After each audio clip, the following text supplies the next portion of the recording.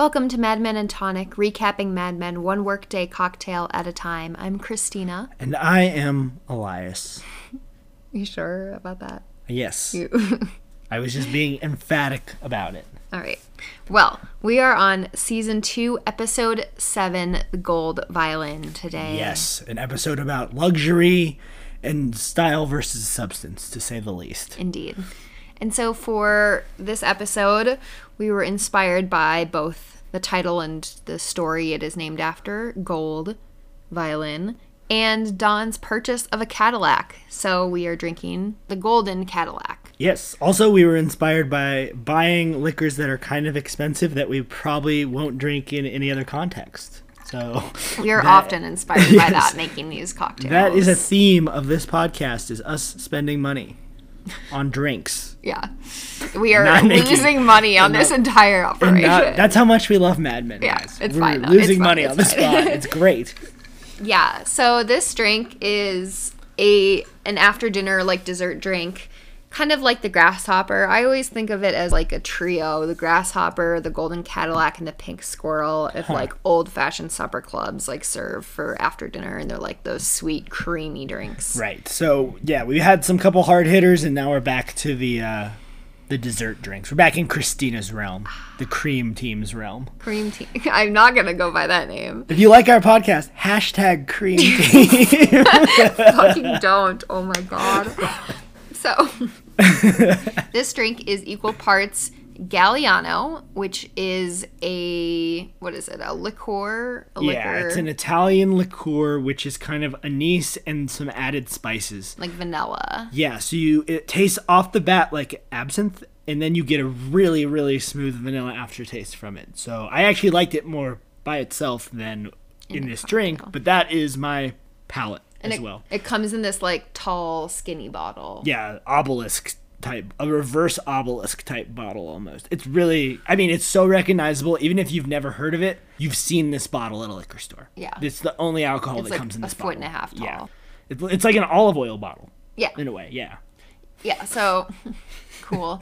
1 part that, Galliano, 1 part cream, or you can use half and half if cream is too heavy for you. And 1 part creme de cacao, but you need like the white or the clear version. You can use the other version, but for the signature color of the drink, you need the clear white. Yeah, because it comes out as like an Easter yellow. Yeah, a pastel. Right, like you'd see the old pink Cadillac, or old yellow Cadillac. For sure, they would be this exact color when you mix the drink. So it has a cool origin story, and one that's more definite than a lot of the other cocktails we've talked about. It was invented in 1952 in El Dorado, California, at a bar restaurant called Pour Reds. That's fun because Cadillac has a car called the El Dorado. Oh. So this is the story. A woman and her new fiance came into the restaurant. They were on their way to Lake Tahoe to celebrate their engagement. They asked the longtime bartender there to create a cocktail in honor of their celebrations. And, he did a few mixes and finally settled on this drink, the Golden Cadillac. That's awesome. Like, isn't that the dream? Like, you get a drink commemorating your engagement or wedding or some celebration together. I know Christina would lose her mind. The couple, loved the drink, and he asked them what they wanted to call it, and they decided to name it after their new gold Cadillac parked out front. Sweet. And the drink is served, one of them is served for the lady in a coupe glass and for the guy in a sidecar. And these are like celebratory glasses. Yeah, we had trouble finding out exactly what a sidecar glass was. I still think it's a lowball / old-fashioned glass. But my research suggested it was a coupe or cocktail glass styled thing. We haven't hit the sidecar yet. We really missed that opportunity in the Hobo Code last season. But trust me, we will have another opportunity to drink a sidecar, and we will do the research on that and make sure that's correct. Yeah, and the bar restaurant that made it in 1999, they were proclaimed by Galliano to be the largest consumer of that liquor in the world, responsible for 3% of the American market. Wow. Because, you go there, you have to have the signature drink. If you invent a drink, that's your bread and butter. Yes. So that is the Golden Cadillac, and... Well, let's get started. Things are really getting rolling this season, that's for sure. Cheers. All right, so Cadillacs. Don is shopping for one. Wow. I mean, right off the bat, it tells you what we're talking about this episode. It's called The Gold Violin, and Don's looking at Cadillacs. So Money, money, money. Money, money. So here we are. Yeah, we've got this real smooth salesman. He asks Don if he's afraid he'll fall in love, and has all these kind of lines, you know, the cars do everything but make breakfast. And when he says that, he asks Don what kind of car he drives now, and Don says a Dodge, and he's like, Those are wonderful if you want to get somewhere. This is for when you've already arrived. Boom, boom, boom. This is a Cadillac salesman. This isn't no ordinary car salesman. Right. We're going to meet one of those in the future. Trust me. But this guy is like, he's got his shtick down. yeah, and he's English, and he's refined, and he's selling like not just the car, but like its status as a luxury symbol, and like as a symbol of status. He's also instantly recognizable as a character actor. He's one of those guys. Adam Goldie. But he says to Don, he's like, Of course, someone like you don't need to see yourself in a Cadillac. You're walking about in one every day. How'd you like your car to look like that? Isn't it crazy in like such a repressed 1960s era how many dudes just say, make jokes. Don, you're basically a human Cadillac. Those kind of jokes. yeah. It happens over and over. Yeah. Got called John Kennedy by Jimmy Barrett earlier. Yeah. I mean, it's pretty nuts. Yeah. But they must like sense it that it's a good He's thing like- to say to him. Yeah. Yeah. And I don't know, I mean, can you imagine just running across someone that looked like that in real life? I wouldn't talk to them. Well, It'd be too intimidating. yeah, exactly. I'd go home. You're like, I wouldn't. I "Fuck." definitely wouldn't say, "Whoa, You Cadillac look like City a right there." beautiful car, Yeah. my man. But yeah, he finds out that he's from Sterling Cooper, that Roger sent him, and while he goes to like get the keys, presumably for a test drive, Don remembers another car buying. Right, and I'm Time. just trying to think if like certain moments trigger Don's flashbacks.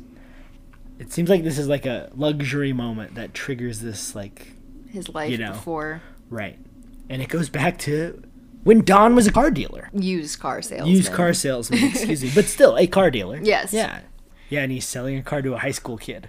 Yeah, who's like, you know, wearing a Letterman jacket, and his dad is monitoring the transaction. Right, and Don has his James Dean, like popped up hair. Pompadour style. Pompadour, is that what almost. it's called? Yeah. Yeah, like perfectly slicked back and big in the front. Yeah, so you can tell it's a flashback. Your classic Johnny Bravo look. Yeah. Yeah, Johnny Bravo. Hey, baby. But then a woman comes in. At first, he thinks she's associated with the people he's selling the car to, but she says no. And he kind of steps aside to talk to her, and he's like, you know, what can I help you with? And she says, I'm not here to look for a car. Are you Don Draper?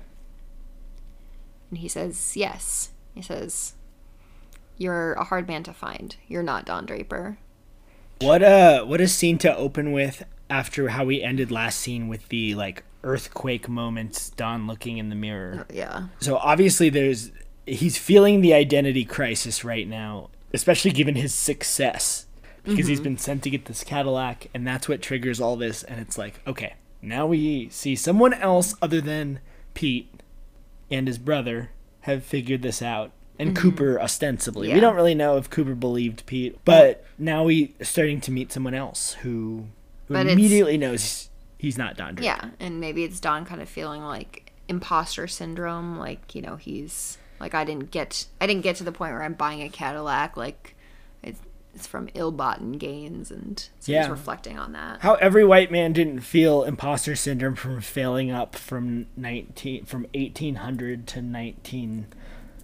1999 in the U.S. I don't know, but apparently it's Don Draper in 1960, and this is a He's unique thinking about feeling, it. right? Yeah. Yeah. I mean, also he's committed fraud, but that's something else that we can deal with later, I guess. Right.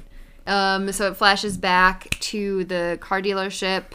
The salesman, you know, is offering to bring him for a test run, and he's like, you know, no. He Yeah. says, I don't get that a lot. Don's like, I can drive drunk, but not after I have one of these flashbacks. Yeah.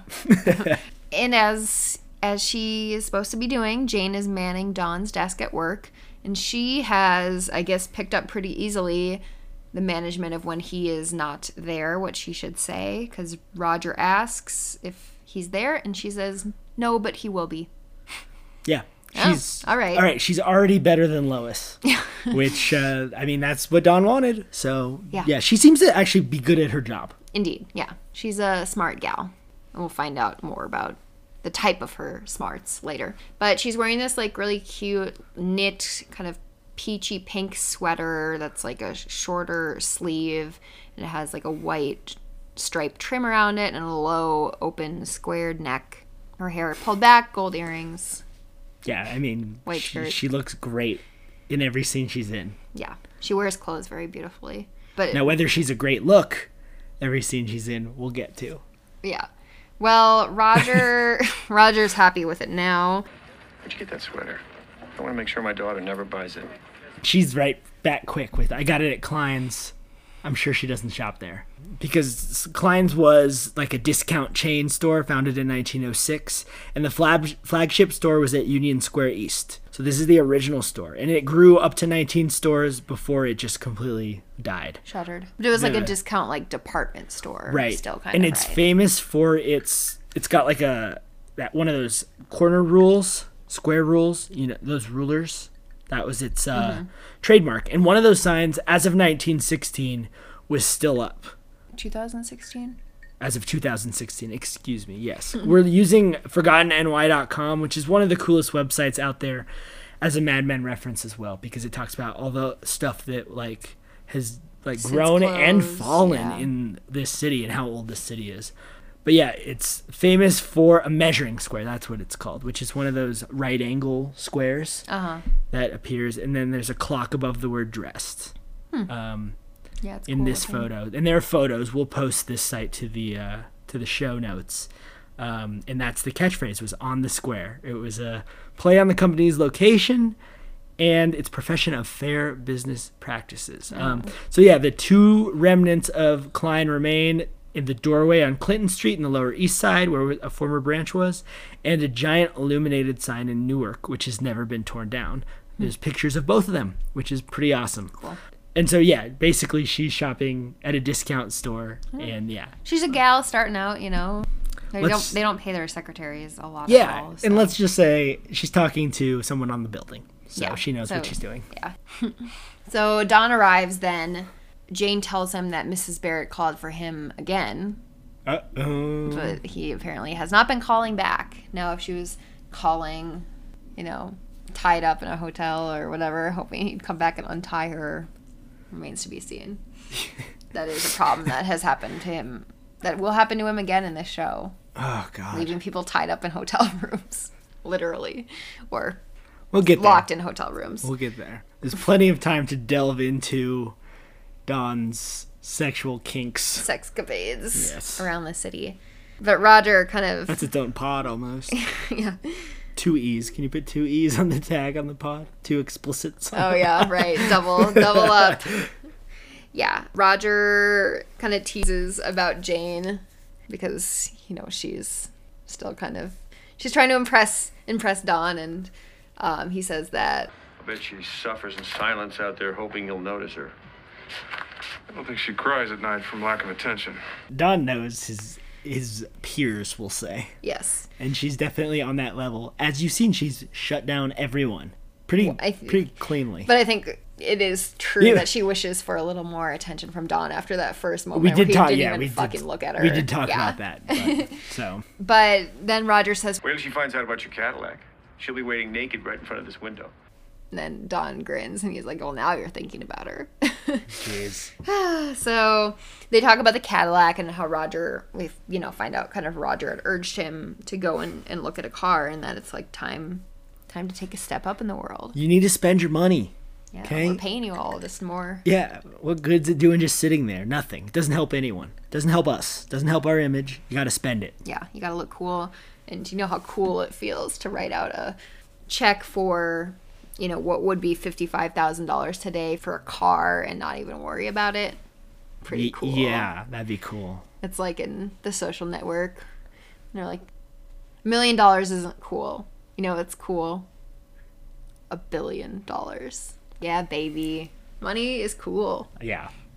Christina just smiling at me so much right now, to quote The Social Network. Which, I should tell you, before this, she snapped at me because I looked onto her computer while she was typing up her notes, and she said, "Don't you fucking cheat." Yeah. Well, you're the one that likes to do the categories to be a secret.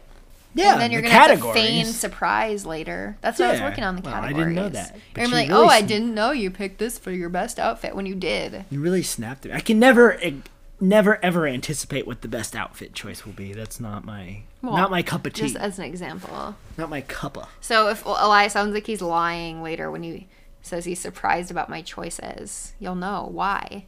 Unbelievable. Just bringing like the opportunity for criticism of me onto the pod. You were the one that brought the initial accusation onto the pod. I just had to say how aggressive you got. Back to the pod. Mongoose protecting her young. Her Mad Men categories is her young right now. Yeah. So. Then Duck comes in. They're talking about that they're going to be pitching to Martinson's Coffee. And Yes, if you recall the Schmitties that came in. They're going to put them Smith on and it. Smith.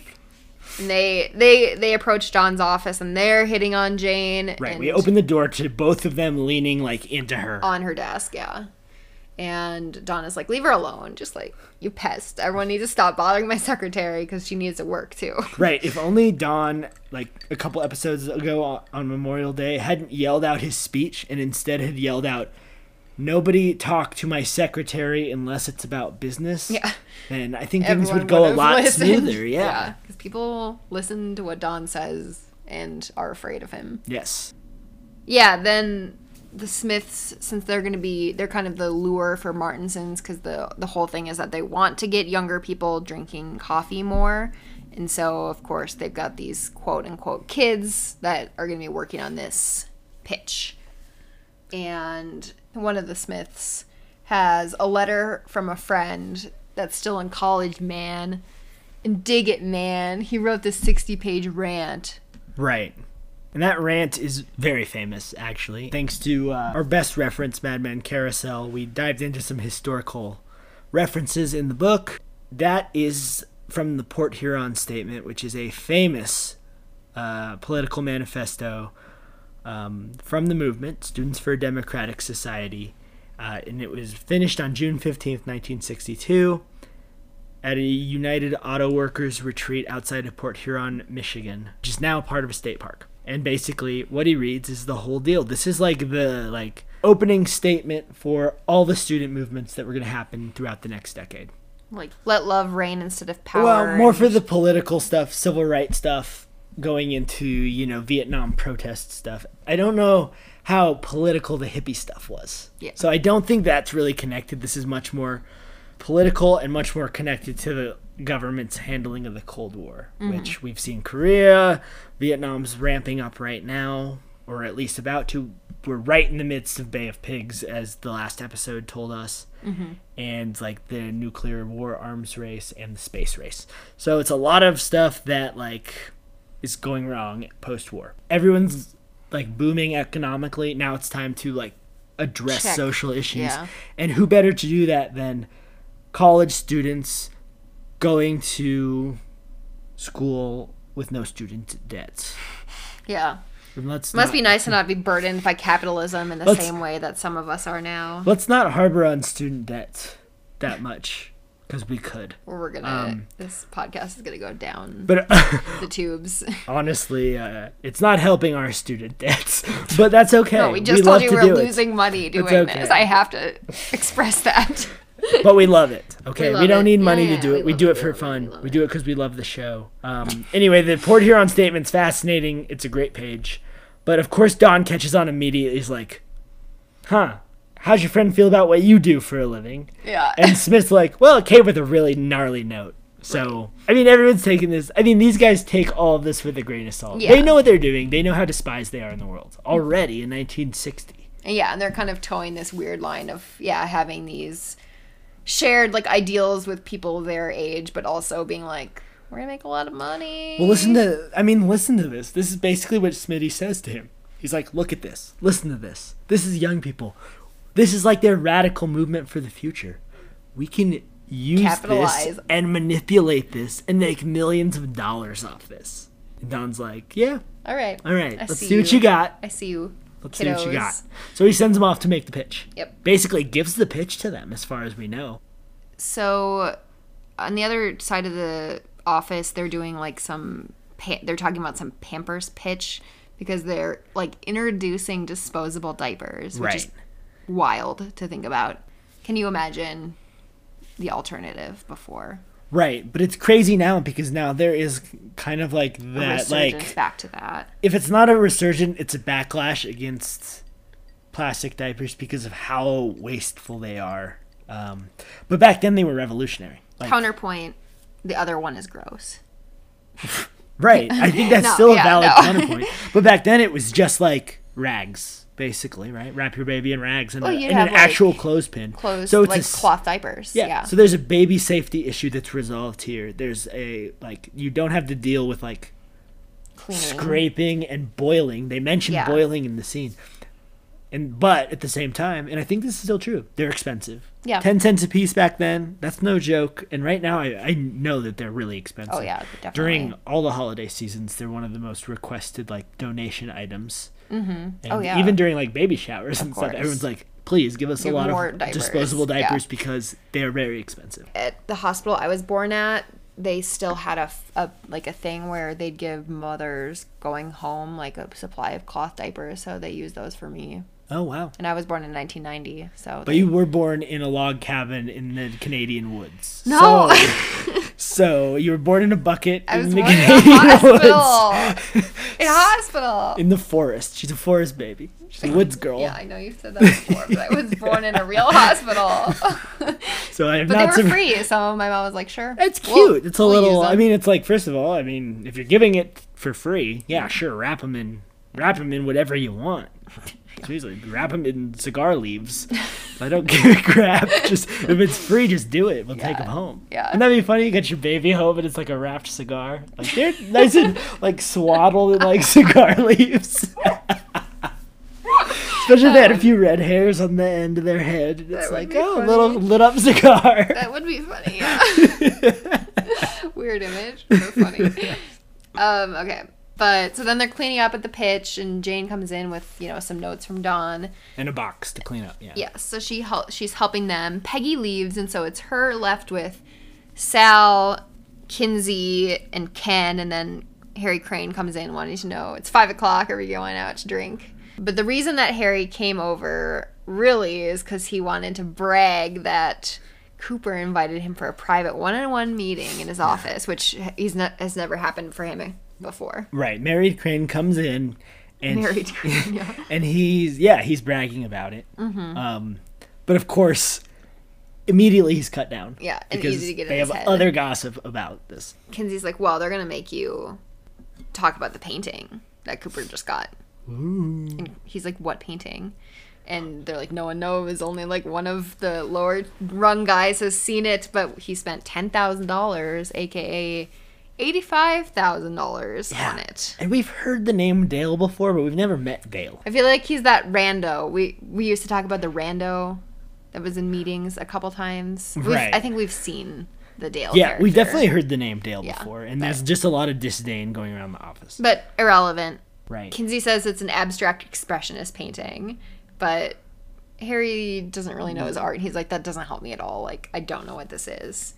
And Hurricane Jane. Right. So I've been thinking about it, and Mm-hmm. I think that we have prematurely named her Hurricane Jane. I think that she is Tropical Storm Jane for this episode.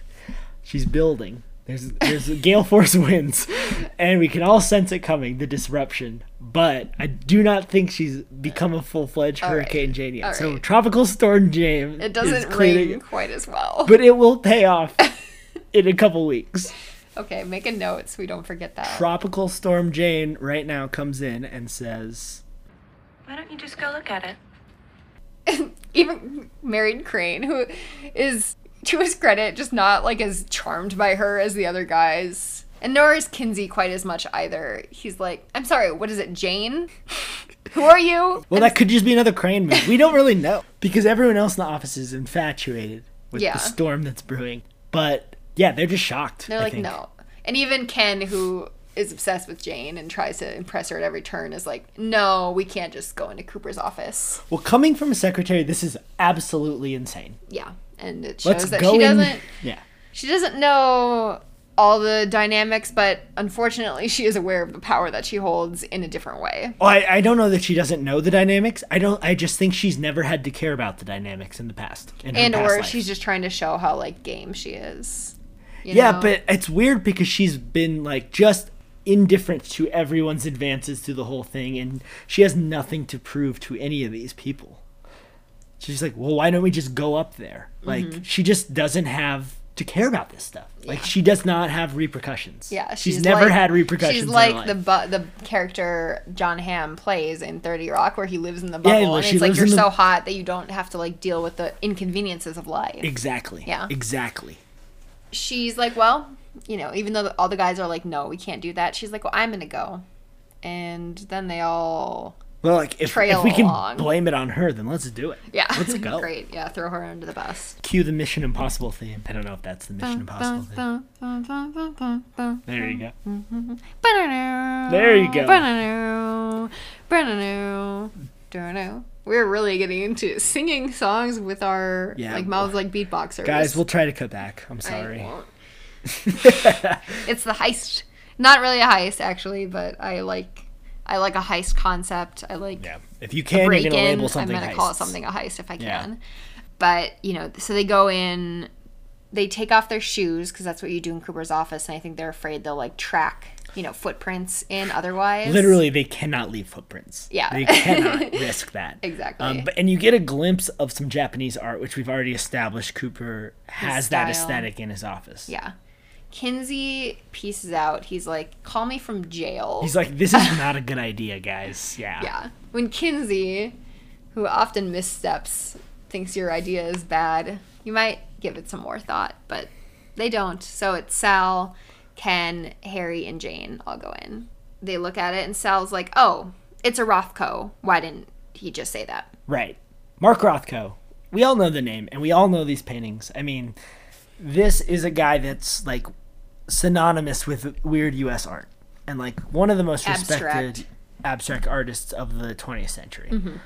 He was a Latvian immigrant, Latvian Jewish descent, lived from 1903 to 1970, and he had a couple phases. He didn't always paint the things that we know he's famous for, but what's important here is that he did do these weird, like extreme, like color mixing things, and then he'd paint these just bars of color. Bars and squares and... Right. He has like a few eras. Great Wikipedia page about this. We're not like art, like at least like I would love to be like really knowledgeable about art, like but to just get it. Yeah. So we're looking into this. Fun fact, he was writing a book never completed about similarities in the art of children and the work of modern painters, which may have actually inspired this era of his work. According to him, the work of modernists was influenced by primitive art, could be compared to that of children, in that, quote, child art transforms itself into primitivism, which is only the child producing a mimicry of himself. you have to love an abstract artist that is self-aware about the criticism of abstract art, which is Right. that my kid could do that. Right, and it's always that theme of like, once you get to that point that you're a respected artist, are you just trying to fuck with the critics that don't understand? Are you in they on the don't. game? They don't necessarily understand the art, but they understand the person, and they understand that that's like something you can build. I don't know. That's a game that we can't get into. Like, we don't know how that works. So please don't The come art at world please don't is- come at us, art scene. Please actually tell us how that's really like. Anyway, we'll go back to Mad Men Carousel because the painting hanging up there is called Four Reds. It was painted in 1957, and according to Mad Men Carousel, that painting is not the real Rothko painting. Mad Men got permission from the Rothko estate to recreate the original for the episode, Oh, cool. on the condition that it be destroyed afterward. Rothko was already an established painter by 1962, and he adopted the style here in the 1940s. This being the case, his art probably shouldn't have seemed that far out to anyone at Sterling Cooper that knew a little bit about art. Which is only Sal. So obviously the art department knew. Yeah. He knew immediately. Yeah. He's like, he looked at it. He's like, oh, it's just yeah. a Rothko. Yeah, he's like, It's oh. expensive, but like not Right. crazy. I mean, how else does that get around? Like, obviously these guys are businessmen, and especially the people up there. Yeah. They're accounts people. They're not going out to art museums and staring at shit for 3 hours. Right, yeah. But it's also such a weird, like, contrast with the rest of The Cooper's art in the aesthetic. office. And everyone wants to go up and see, and like at least if they get the call up to Cooper's office, They want to be like, prepared. They want to Yeah, know they're what looking they're at the looking test. into. That's all it The is. test key before the test. Right. And it turns out it's not only Sal that knows something about art, because I mean Cosgrove.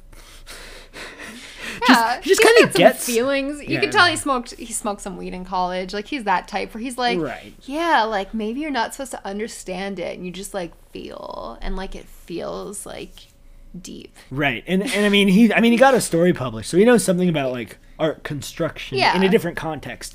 But that's exactly, I think, the only way you can really describe Rothko's art, right? Yeah. Like, You I'm feel not something. sure that I could derive a lot of meaning to it, but it's still like really fun to look at for being 6 squares and bars. Yeah. Or as Jane says, oh, it's smudgy squares. Yeah, Interesting. yeah, That's all. right. Got it. He's a But great line, and Sal's like takes note. Yeah, Sal's impressed by Ken's assessment of the art. It's deeper than he expected, I think. Right. He's like, huh.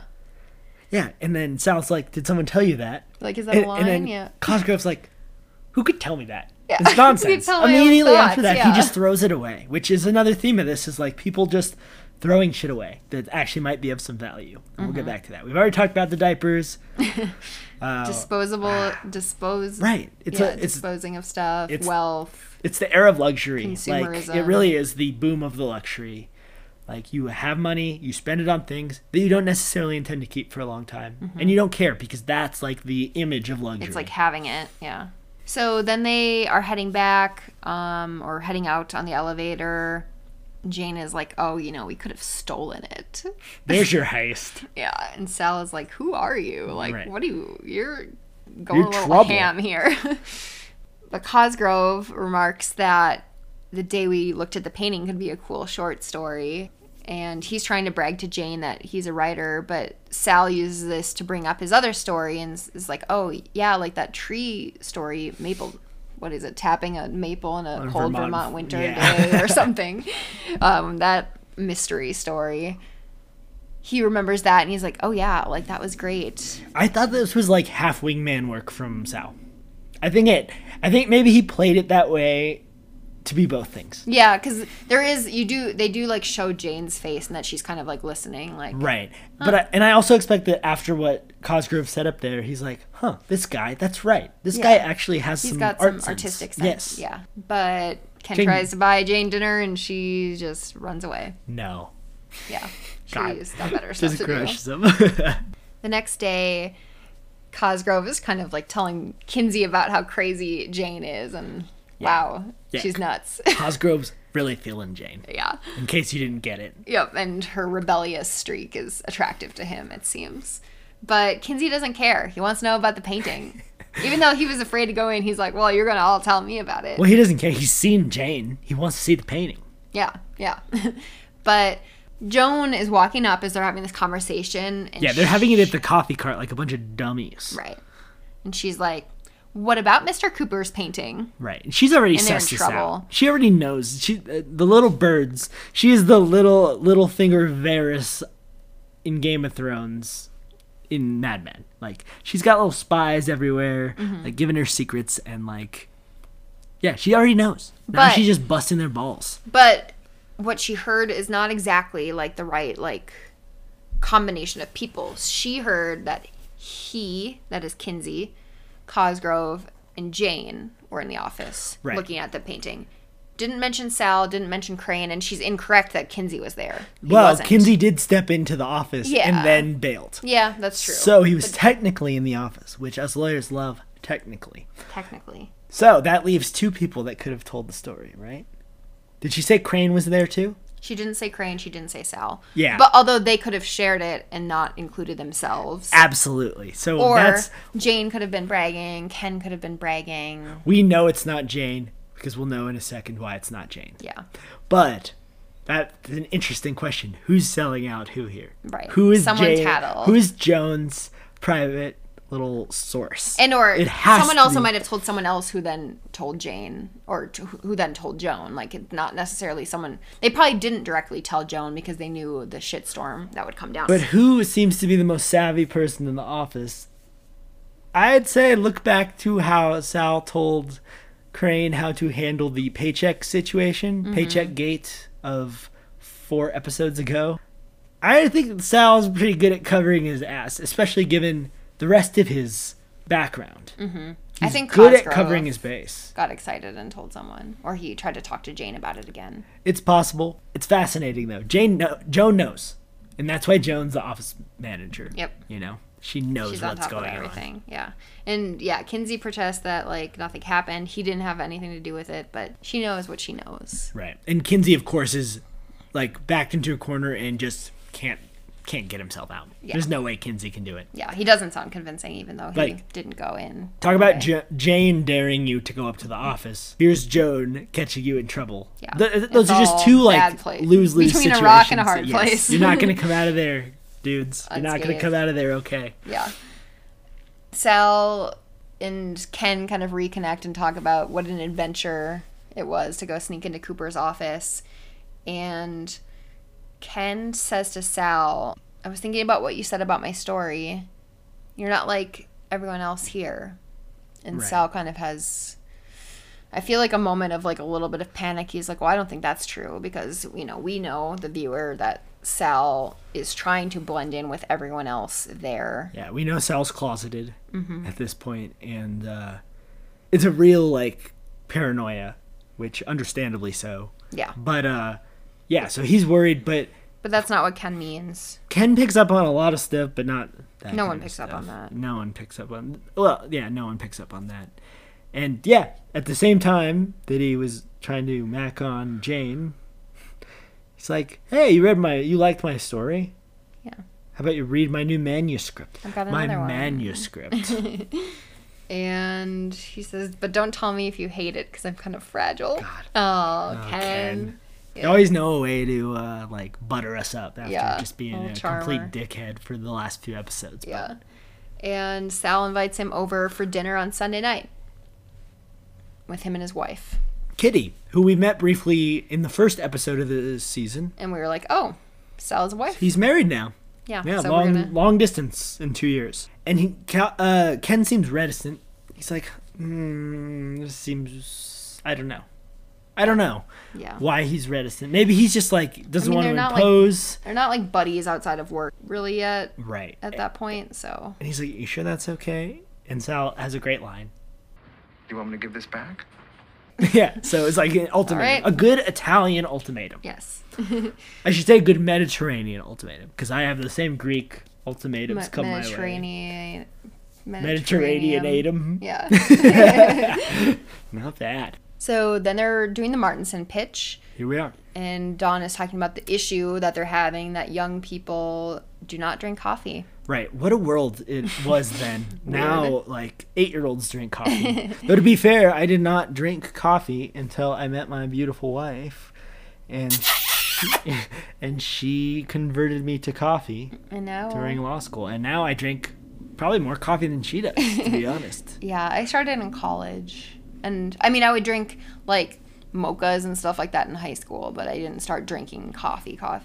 Yeah, I was a tea drinker throughout all of college and post-college until we went to law school. And then for a good period of law school, too, I drank it. I just didn't like the taste of coffee, and I just didn't feel good with the caffeine. But then there just came a point where the hangover and the stress of law school met, and the coffee did the job.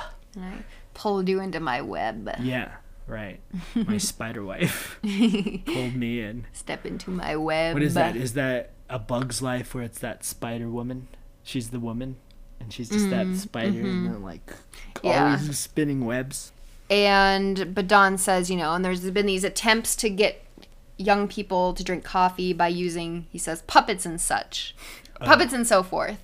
And according to the Mad Men Wiki, this is likely a reference to Jim Henson, the Muppets creator, because in the late 50s, early 60s, he created some commercials for a coffee company using 2 of the early Muppets to try to sell the products.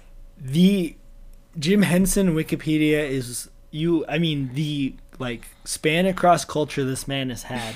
He has to be one of the most influential Americans of the 20th century. Yeah.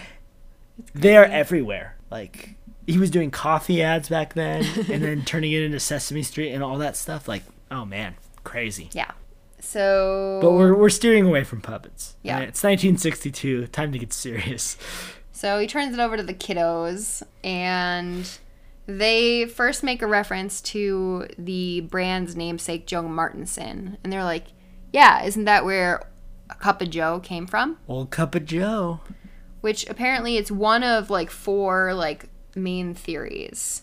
So one is that it was named after Joe Martinson, and he made this coffee. He started this coffee company in 1898. So he was a long time business owner at that point, and yeah, they called it a Cup of Joe, Joe's Coffee. The other theories include that in 1914 they banned alcohol from U.S. Navy ships, and then the strongest thing that they could get was coffee, a Cup of Joe, and it was named after the Secretary of the Navy, Joe Daniels, who had banned the alcohol. Right, a classic overcorrection from alcohol to stimulants. Yeah, right.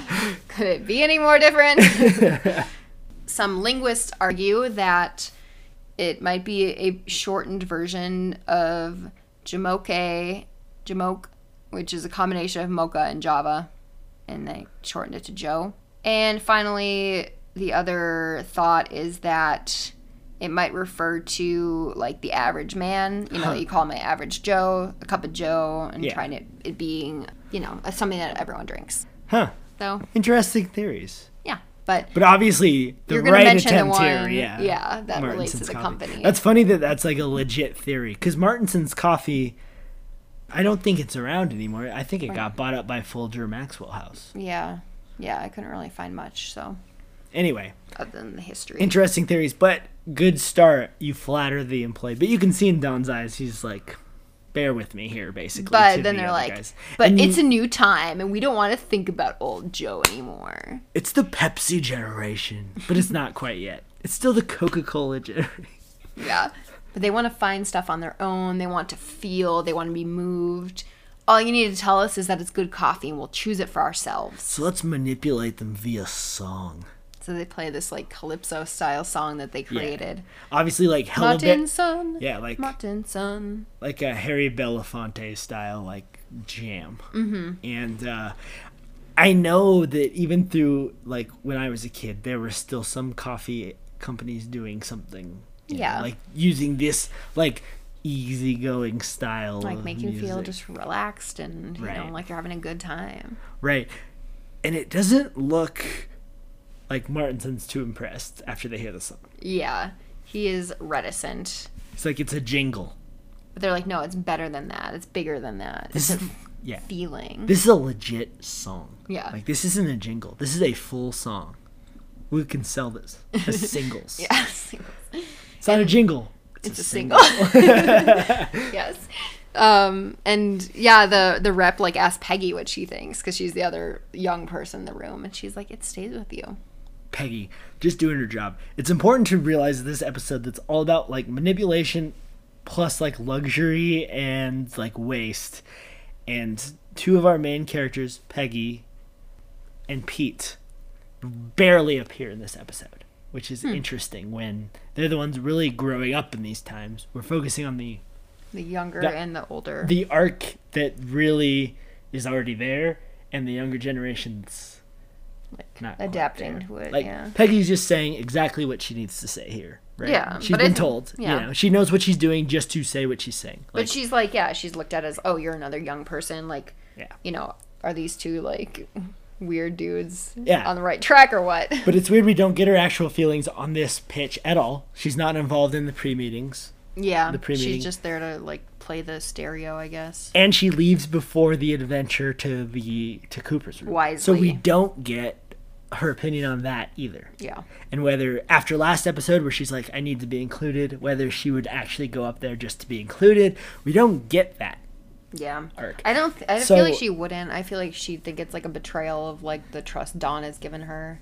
Yeah, just have well, a sense she it would wouldn't. have been interesting to see Peggy in that situation, being torn between, I need to be clearly like in the room with these people Mm-hmm. because they keep excluding me from the room, and also like I know the line that needs to be drawn, and I should not go into And she's Bert more Cooper's of a office. rule follower at this point than a lot of other people are. Right. And so it's interesting the characters they chose to develop these themes on. And I think what it comes down to is these are people that are like have grown up rich Yeah. in a lot of ways. Yeah. Like we know Jane's a college girl from when she first started. Mm-hmm. So she's an East Coast college girl. Yeah. So she. We know the other three are all like Ivy League type guys. Mm-hmm. Decide Crane went to Madison.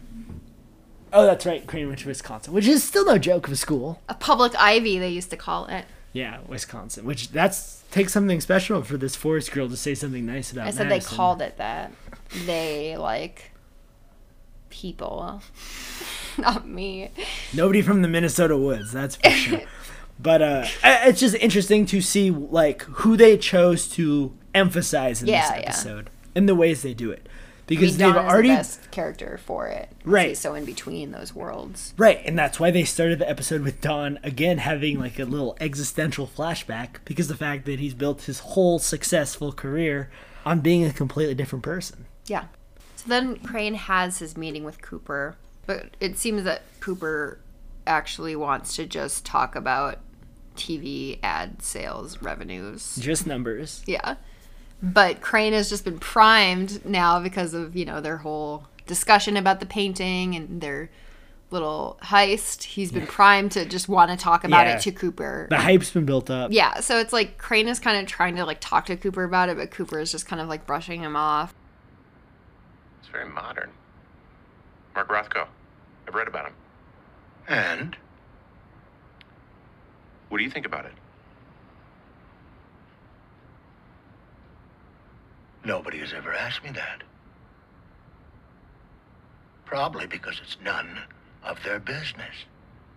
I love this part about Cooper. Cooper looks like this kind old man, and he really is when he's talking to Dawn and Roger. But otherwise, he likes to do these little, like, I'm going to pretend to care about you questions. Yeah. Followed by, I don't give a shit about you answers. Right. And I just love it. He did the same thing to Pete when Pete came up to the office With, his story about with Dawn. his story yeah. about Dawn, and like I mean honestly, usually we see we see Cooper from Dawn's perspective, and he's like, He's like, I'm Pat on the grooming back. you to be the best. I am your Dawn." mentor. Yeah.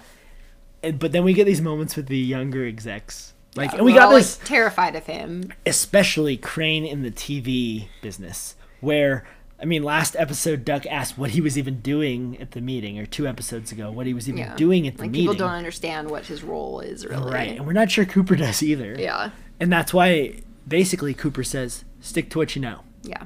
Let's not talk about aesthetics. It's really just a savage, crushing blow to Crane trying to, like, build a rapport with Cooper. Mm-hmm. And Cooper's like, wait a minute, you're just a TV accountant. That's all I see you as. Numbers. You're a numbers guy. But then he does decide to expand a little bit about buying the painting. And he says that people buy things to realize their aspirations. It's the foundation of our business. And then he kind of leans in a little and confidentially says to Crane, But between you and me and the lamppost, that thing should double in value by next Christmas. Right back to our themes. Okay, so everyone was so worried about What he Cooper's thought of- aesthetic. Like, and, because like, what we he thought already of the know painting, like, he has this does he aesthetic. like it? Does he hate it? And we learned that he doesn't give a shit about the aesthetic. He bought this because he knows Rothko and he knows this painting will be worth more. He's at that level where he can buy art And as a resell way it. to resell Yeah. and make a ton of money. And he's exactly right. I mean, as we told the story about this painting before, like, the family wouldn't even let them keep a recreation of it for the show. Is it had owned to by be a burned. private family now? I couldn't find any information, like even searching that name of the painting, I couldn't find Probably, any yeah. information about the actual painting. So it's owned very privately, I would Yeah. say, or museum-wise, but I didn't see any of that. It would probably when be I on a Googled it. museum website if it was. It seems like part of a series that he did a lot of red work, like Mm-hmm. red painting work, and yeah, I really couldn't find that much information on it. So that must mean it's buried deep in the bowels of some diamond as Estate. big as the Ritz type mansion Yes. somewhere. Yeah, but then they go back to business, and Crane smiles a little bit because I think he's like, "Oh, okay." Like I Cooper understand. gave me a little bit of And I understand insight this. here. Yeah, I understand this. I understand that we're here to make money, Yeah, and that's So- what you're still here for. You're not Okay. here to be an artist. Yeah. Yeah. Then back at home, Betty is like getting Sally like sorted out after they've gone to the pool, and she gets a phone call, and the caller asks, "Is this the belle of the Hudson River Valley?" And she's like, "Who is this?" And it's Jimmy Barrett calling. Yes. This comedian, again. Yeah, a real comedian. And though she's like, "Oh, are you calling for Dawn?" she also like ushers Sally out of the room. Yeah. How much time do you think he spent on this little spiel he gives right here? Oh, a while. I think he wrote it like a good bit just Mm-hmm. for Betty. Because we know that he was enchanted by her when they met at the apology dinner. Right, because he's a celebrity, and of course Everyone's he's enchanted by by Betty. her because she's Betty. Yeah. And he invites her and Dawn to a party celebrating his TV show. Yeah, at the Stork Club. Yeah, at the Stork Club, which was a nightclub in Manhattan from 1929 to 1965, one of the most prestigious in the world, where wealthy, elite celebrities all mixed at the VIP room. There's like all kinds of crazy history. Like there was early mob and bootlegger connections.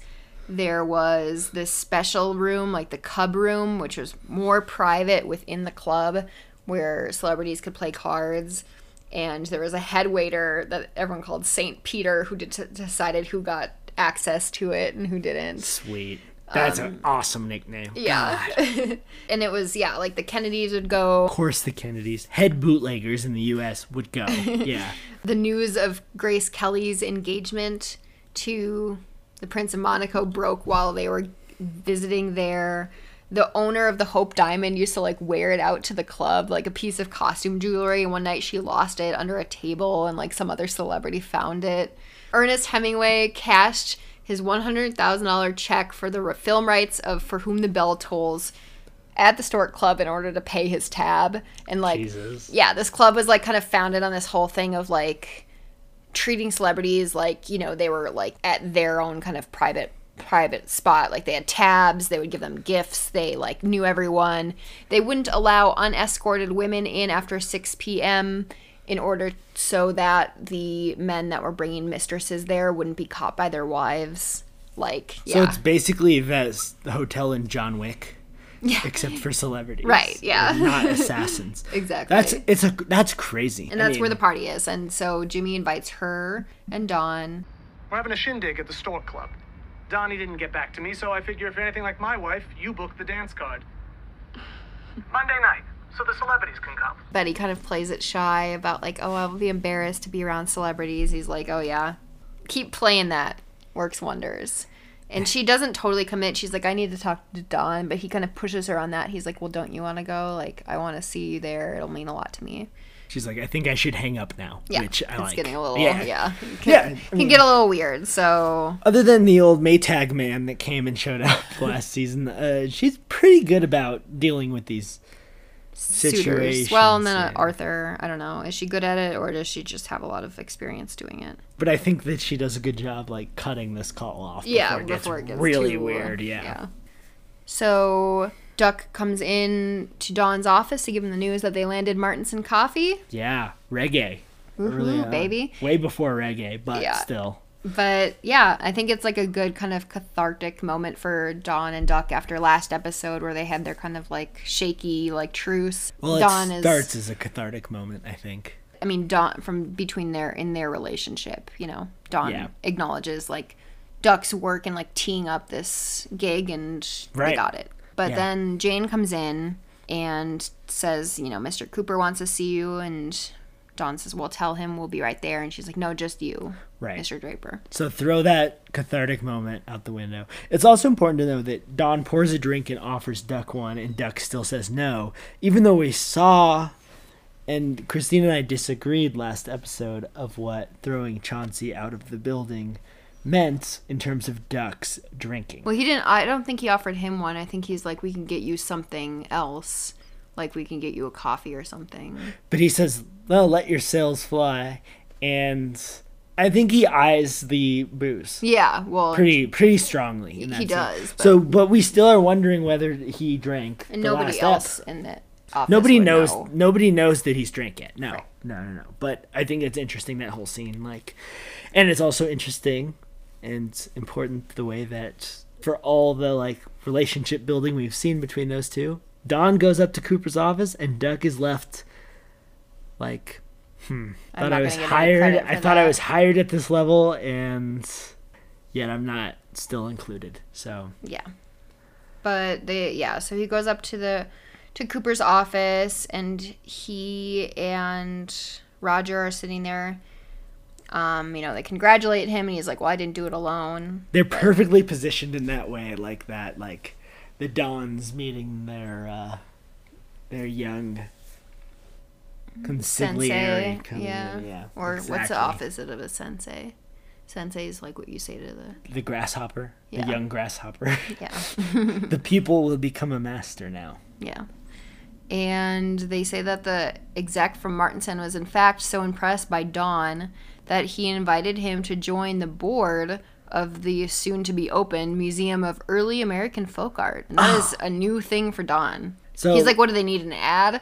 They're like, no, just to be on the board of a museum. We need you to continue your excellence in advertising, but also to start treating this like part of a bigger business, which it is. They're like, Dawn, do you know what this means? You're going to be wearing your tuxedo a lot more. So that's like really the import of it is like you're going to be going to galas, you're going to be going to openings, you're going to be like glad handing with the ultra elites. yeah, and it's important to realize he says you're going to. Yeah. This is not a choice. Yeah. Like, You're a Dawn, partner, you got to You're taking get in this the board mix. job. That's it. Mm-hmm. And then Cooper shoos Roger out of the room. It's like, let's have a vodka-free conversation for a second. Yes. And he says to Dawn, would you agree that I know a little bit about you? Uh-oh. Dawn says, a little. And so this is like a callback to what Pete has shared with Bert. And we just wonder, at this moment, what's coming. There are few people who get to decide what will happen in our world. You have been invited to join them. Pull back the curtain and take your seat. And here we are back to Cooper. I like to call him Coop. I love Bert Cooper. Your nickname basis. Yeah, and he's back to being like the old pal, kind grandpa's saying, "You see where you are? You've made it, son." And then he you waves can his keep cane and there's a going. rainbow and Yeah. all that stuff. This is a huge moment. Yeah. This is the moment that every capitalist business person dreams of. Yep. Where you get up to there and they're like, you're done. Yeah. I mean, all you You've need to do made is it. keep doing your job and not fucking it up. Yep. And you're going here. to some gallery openings and stuff. Yeah, that's it. But yeah, so Dawn's becoming a socialite, Right. basically. And let's just immediately snap back to the car dealership then. He goes right back. He's sitting in the car in the dealership, and he's like, "Oh, you're back. I had a feeling." And Dawn, he asks if he wants to take it for a test drive, but Dawn just says, "I would like to buy this car." Boom. Done. Yep. $6,500 in 1962 money. Check. So Joan approaches Jane to talk about the rumors that have been swirling about her break-in to Cooper's office. Jane initially kind of denies it, and she's like, no, I know what I know. And Jane claims that they made her do it, the account guys. All right, so let's be clear. Jane lies once, saying, I don't know what you're talking about. Jane lies again, saying, they made me do it. I had no choice. And then after Joan says, no, Jane goes to this complete other approach of just straight up attack. Yeah. She's like, what's wrong with you? And Joan is like, With me? Yes. Are you the only one who's allowed to have fun around here? What? Please. I don't need a mother. I'm 20 years old. And Jane gets fired. yep. Joan says, pack your bags. Right. And it's not, I don't think it's because of what she did. I think it's like her reaction. It's, you know, that she has been so insubordinate to Joan and like so like contrary to like Joan's authority and like role in the office. And I mean, it's not even a question. yeah. If this was someone that you hired like a couple weeks ago and they she talk says back. something like this and finishes it with, you're not my mother. Fuck you. Yeah. You're She's out. fired. She's I'd out. fire you immediately. That's crazy. Yeah. And Jane like kind of protests and she's like, what, do you want to have this conversation again in front of Dawn? Right. So, Which I kind of wish they did. I'd like to see how that went.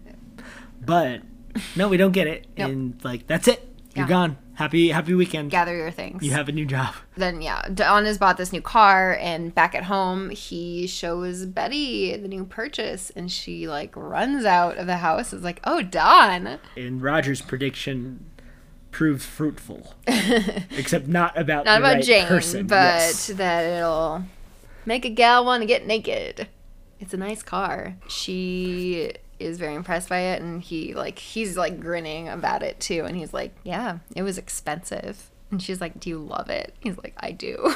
Yeah, it's such a good little scene between them. And she's like, oh, you know, I can't wait to pull up to the Stork Club in this. And Dawn's like, oh, yeah, anytime. But then she is like, well, specifically on Monday because Jimmy has invited us to the party. And Dawn is a little, like, miffed or a little, like, weirded out that he called the house instead of going through his secretary. I think he's just confused. Yeah. Yeah. But she admits to Dawn, she's like, I think he likes to talk to me. Yeah. Which Dawn saw. Yeah. I mean, He's Dawn like, saw "All that right." at their dinner. He's like, well, I banged his wife, so I'm not going to throw up a big Let's not push objection this about further. that. Yeah. And of course he wants to show up in this car. Yeah, with Betty on his arm. At the Stork Club. If you have an invite to the Stork Club, it sounds like you need to go to the Stork Club. Yeah. But then she wants to take it little- around the block, she says. Yeah, get a little frisky in the new car. And he goes immediate car dad.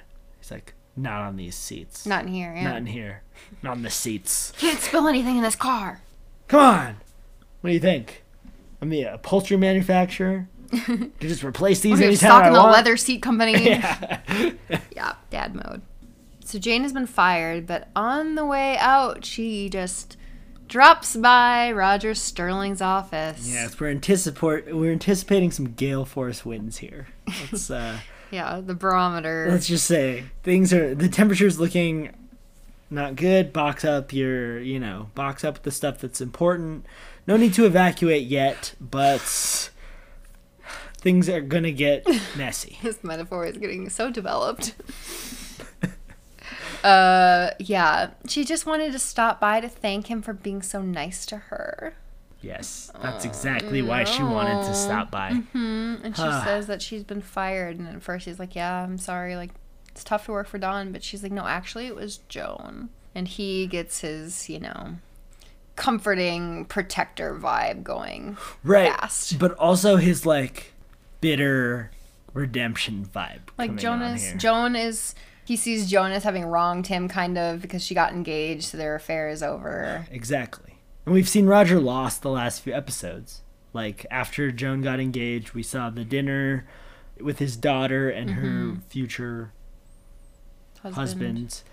And he was just off in the distance. We saw him with the sex worker from Wet Hot American Summer in that weird instance. And he's lost his lady. And now he's like, perfect chance to, number one, maybe coax in a new lady. And number two, really put it to Joan. Yeah. You know? Like, you can't fire my eye candy. Right. Yeah. Only I can do that. And he just plays the sweet old man game, basically. Yeah, but kind of charming, too, I think. Well, I mean, it's Roger's not like always... he's trying to be like, I'm your grandfather. He's trying to... No, please. Whenever I talked about Roger, it's never not charming. Yeah. That's the one thing he always seems to have going for him, for the most part. Yeah, and he's like, you go home for the weekend, and guess what? By the time it's back on Monday, Joan will have gotten over you know, her little thing she's having, and you'll be working again. And she's like, thank you so much, Mr. Sterling. And he's like, Roger.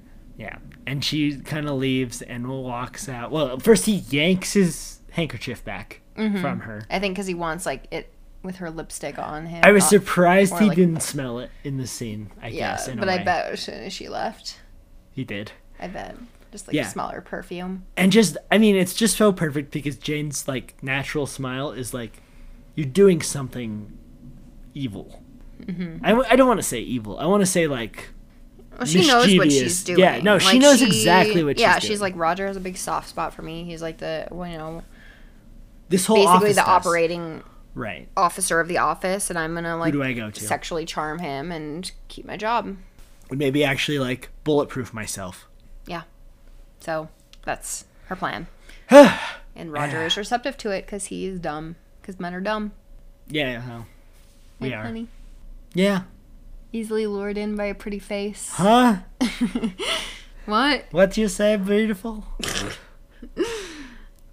All right. Dinner for 3.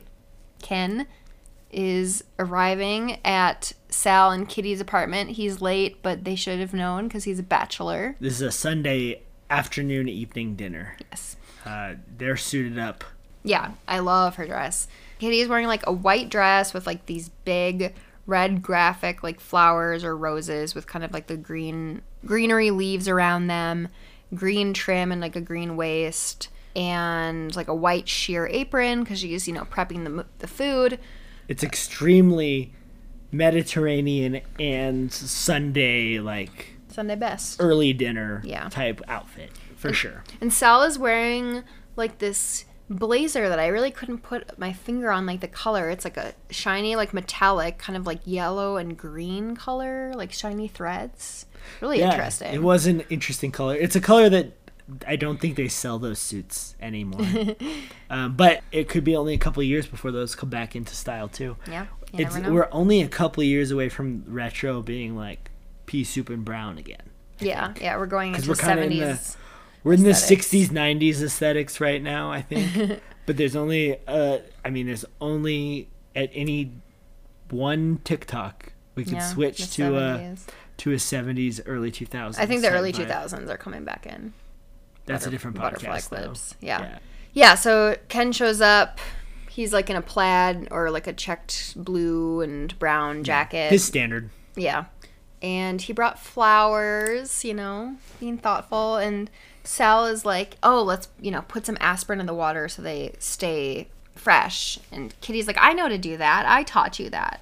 So he's trying to show off his little knowledge for Ken. Yeah, but oh man, this scene gets weird. Yeah. Fast. This is as comfortable as it is. But I don't think weird. Yeah.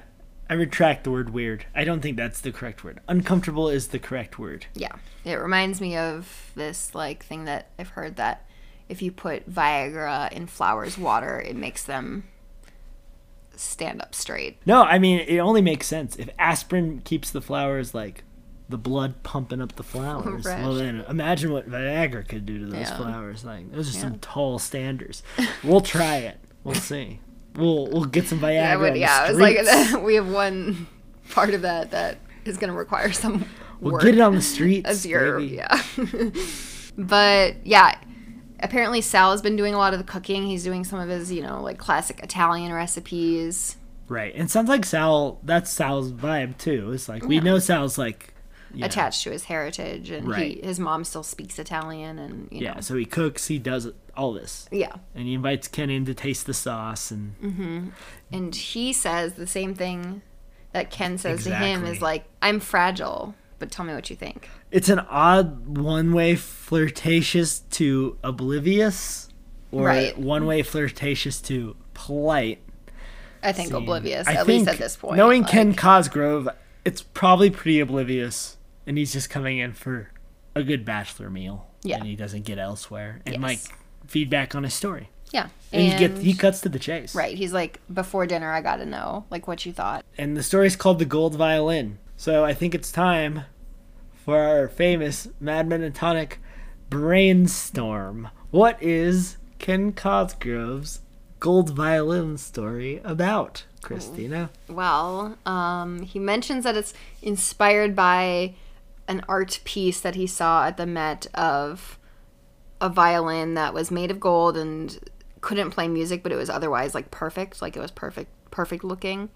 And so I feel like it's probably kind of a self-reflective story of like, you know, a single man or like an ad man or a businessman that goes in and or that sees this piece of art somewhere, maybe not even at a museum, but maybe like, you know, in his grandfather's attic or something, and tries to like, I don't know, do a Devil Went Down to Georgia kind of thing, like tries to profit off this violin, but it's not like imperfect, it doesn't work. It's like the King Midas curse of like, it sounds really great, you know, something that's gold, but if it doesn't work, like what's the point? Oh, interesting. What do you think? Oh, I think it's about his endeavors with Jane and his impotence in pursuing that. He's the gold violin. Oh, wow. And, you know, it's beautiful, but it's not working right now. That's my thought. Well, we'll never know. Okay. Well, we won't. No, we will never know. Those are our thoughts. You can send us your thoughts about what the gold violin is about at Mad Men and Tonic. Yeah, and so I like looked this up to see what.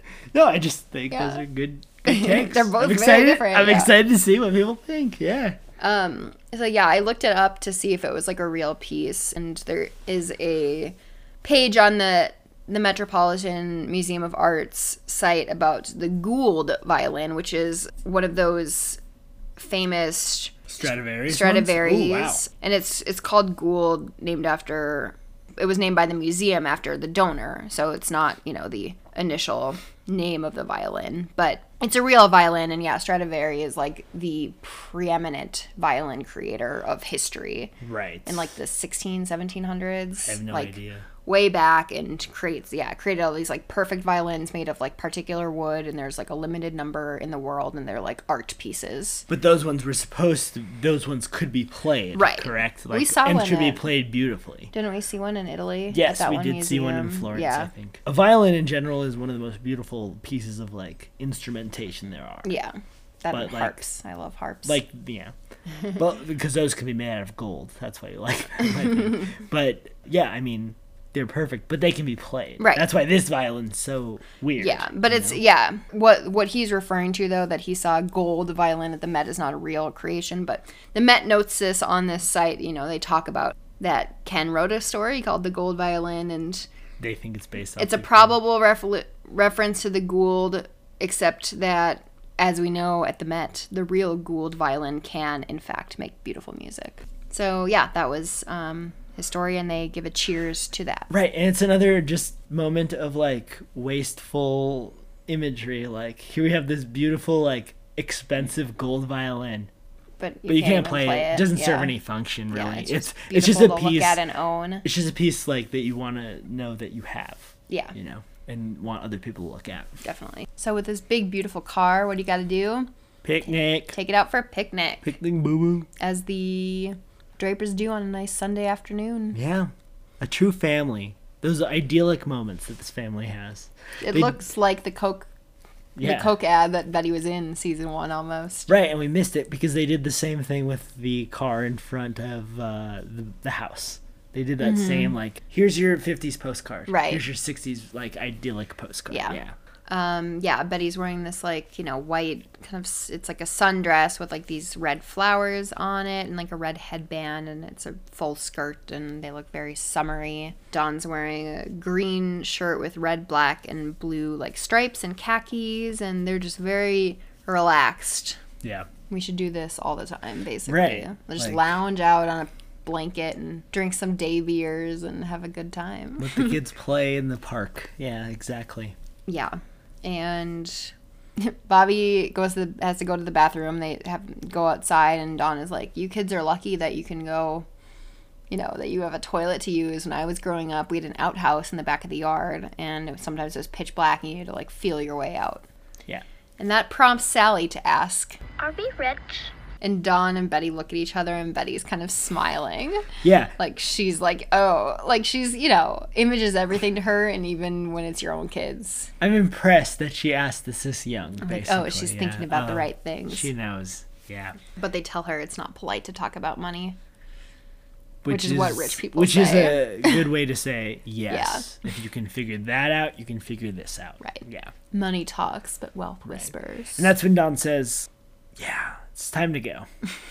And then we get one of the most memorable scenes to me in the entire show. You always talk about this scene. Like... It just blows my mind. I mean, one of the scenes that stuck with me throughout the whole thing, and I think it's just so perfect in this episode too, is they stand up and get ready to pack up, and Dawn just launches the beer can like a baseball player as far as he can. Yeah. And we don't even know where we don't know where they are, what this situation is. Like a park or something, it seems. Just launches it. And then they're cleaning up the picnic, and Betty just pulls up the blanket and dumps all of this trash out, and they just pick up all their stuff that's worth something and leave. Yeah. They literally just left all the garbage from the picnic like where it was without the blanket. And I looked at Christina watching this again. I was like, this is one of the most memorable scenes to me of all time, because it's like, just like, how could you treat like a park like that? Yeah. But we talked about how this is like 6 months before Silent Spring by Rachel Carson came out. This is like the whole theme of this episode. And Mad Men loves to do this, where they're like, can you catch on to these ideas that are so like normal and run-of-the-mill and like signs of luxury to people back then, and now just look like heinous to us. Yeah, they love to do this and just subtly just throw them in. Yeah. And this scene of Dawn and Betty just throwing trash and leaving it in the park as the sun goes down, and still making it look like an idyllic 60s like we had a postcard. Beautiful night. And yeah, the trash is sitting right there. It's like, that's what Mad Men does. That's the Mad Men comedy that they do so well. I love it. I love it, but and it's like, yeah, they think it's normal, but isn't this just wild that they're doing this? Yeah, never forget. I love it, but I hate it. You know, it's one of those scenes where you're like, I cannot believe life was like that. Yeah, and it's not even a matter of like, oh, we threw some stuff out, but we didn't recycle. It's like, no, they didn't even put anything in a garbage can. No, it's like no one knew what would happen. I remember my dad telling stories about how like in the neighborhood, the truck would just come down to come spray DDT, and it would just be a big fog, and all the kids would love it because it's like, it's cool, a big fog cloud. Go mess around in the cloud. And it's like, that's just what they did to kill mosquitoes and shit. Yeah. So it's just one of those moments that I never forgot from the first time I watched the show. Like, wow. They're just leaving this all in the park. Yep. Anyway. Back to a dinner that is going to become even more uncomfortable in its last moments. Basically, like, Sal is like having a great time, like chatting with Ken, and Ken's being like, you know, polite and like collegial about it, and Kitty's trying to like insert herself in the conversation, but Sal is basically just like excluding her and not even really like being aware that he is doing it. Right. This is some sad irony where we know exactly what's going on, and Kitty might be kind of. I don't think that's a good question. I don't think quite yet. And it's a good question, because the way she talked about Sal earlier about how they met, it's like she's been obsessed with him for years. Yeah. And like she doesn't have the hard reality coming in, because she's kind of just like picked her up. He's like, I need a wife, and you know. I think he realized it was good for his career and his lifestyle. Yeah, but yeah, afterwards, after he leaves, Kitty is like, do you even see me here? Like, I don't know these people. You're having these whole side conversations. Like, a lot of people think I'm interesting, and Sal, I think at that point, like, realizes like that he's hurt her feelings, and you know that his hyper focus on Ken was he wasn't being attentive to her. I think he double realizes that, like, not only was I not being a good husband, but I was not being a good husband to my wife. Like, I was showing that I was attracted to Ken. Yeah. So he like double realizes, like, number one, I treated my wife poorly in like a public setting. Yeah. And number two, I like kind of betrayed what I've been trying to hide. Yeah. It's a struggle. Yeah. No, it is sad.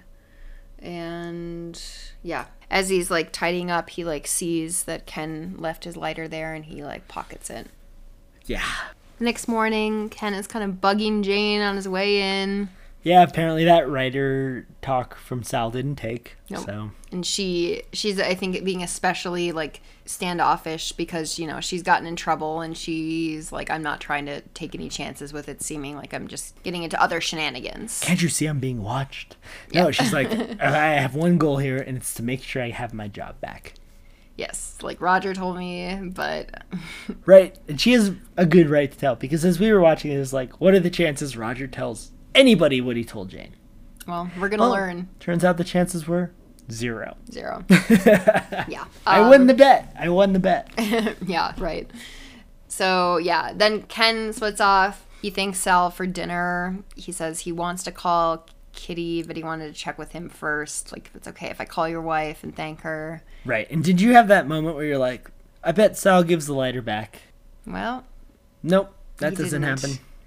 But Ken kind of glosses over. He's like, you know, you and Kitty, like, I like how you are. And that's kind of like marriage I want. There's some more irony for you. Yeah. Oh, man. Poor Sal. Because, I mean, you know, what Ken sees is like, hipper couple, like they've got like a flashy apartment, they don't have a kid, and they're like, you know, living in the city and like cooking these like crazy meals, and probably also man-to-man conversation, you know, ladies there but being polite, you know, exactly what happens, I think. So. And it's a great contrast between ideal lives and clearly imagined lives, but there's more business to get to. That's for sure.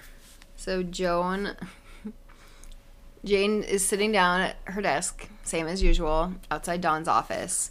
Joan, like, comes around the corner and walks down, like, between the rows of desks, glaring at her, and she says, what on God's green earth are you doing here? Which, Joan has a way of smiling and staring that is, like, could kill, like, small creatures. It is like, horrifying. Yeah. What are you doing? It's horrifying. And that is what she's staring at Jane right now. Jane kind of feels it for a second, I think. Ooh, Jane kind of feels it. Did you talk to Roger? And she's like, what would he have to do with this? And she's like, I just happened, you know, to see him on my way out. And Joan gets it immediately. She's like, oh, I bet you just did. You just happened to see him. But then Jane is even more combative about it. And she's like, the winds are picking up, Christina. Meteorologist recommends that you start thinking about evacuating at least. All right. Thinking about evacuating at least. Thank you for the weather report. Yeah. But I think, unfortunately, even though Joan is like, oh my God, like you flirted your way into keeping your job, she's kind of in a checkmate when, you know, Roger flexes this way. She can't overrule it, but she's like, I'm never going to forget this. I think she also knows what's going on with Roger. And I think at the same time, it's about, I'll never forget this about Roger either. Because he's like... He talked trash to her. And Jane recounted it more nastily than Roger said. Like, Roger didn't use those terms, but she was like, yeah, you're impetuous and, like, you lose your temper. But Roger's like, Joan's having a tough time. Yeah, I think that Joan sees Jane as the pawn here almost, even though she's a strong pawn. Mm-hmm. Because she still sees this as Roger getting back at her for getting engaged. Yeah. That's what I really think. And... yeah, but either way, it's a slap from each of them. Yes. It's brutal. Good. It's brutal, and it is bad news for this whole situation in the office. And I love the way Joan ends it. Is there a problem? No. There's no problem at all. It's very clear. We're all understood here. Beyond you, Jane. Like, it goes beyond Jane. Jane doesn't have any idea. No, she doesn't know that background at all. It's just like, this line is so good. It's like, no, we know what's happening here. Yeah. And I won't forget this. And it won't be easy for you. Yes. So that's how that plot is left. Off to the Stork Club. Yes. In case you were bored with this episode not being awkward enough. Yeah. It's a really fancy occasion. So Dawn is wearing a white tuxedo with a black bow tie. Yeah, and the black pants. Yeah. Yeah, this is just a like dinner jacket style, look, really fancy look. Mm-hmm. Like, I would never dare wear a white tuxedo because I'd spill food on it. Yeah, guaranteed. That's trouble. Guaranteed. But yeah, Dawn's going that look. And Dawn looks like Dawn. What are you gonna do? Not wear a white tuxedo? In a tux. You just don't eat food. You just drink 8 drinks. You're fine. Yep. And Betty is wearing like a blue like satin or silk dress. Like it's like bright blue with beading and kind of like these gauzy like straps over it and these dangling gem blue earrings and a matching bracelet. Has her hair kind of up with a lot of volume on top. Yeah, the female Johnny Bravo bumper up there. She don't take that the wrong way. She looks incredible. Yep, they both do. But her first comment is that everyone here looks so glamorous because there's lots of like celebrities here. And Dawn is like, that's what they're saying about you. Yeah. Which, they're both true. Probably. Someone from ABC comes over to talk to Dawn and kind of about the show and, you know, his role in kind of facilitating it. And then Bobby Barrett comes over. She also looks stunning. She's in like this red dress with like a sequin pattern. Her hair is like up in this high updo. She has dramatic gold earrings, and she comes over and she's a charmer and a wheel greaser too. She tells Betty that she looks stunning, which is like a good, people that are good at giving compliments is like a very good trait to have in life. Right. I mean, we know there's a lot more going on between these two than Betty does. Betty doesn't know yet. But it's interesting. Yeah. Is that just a polite gesture, or like, is that for Dawn's sake? You never know.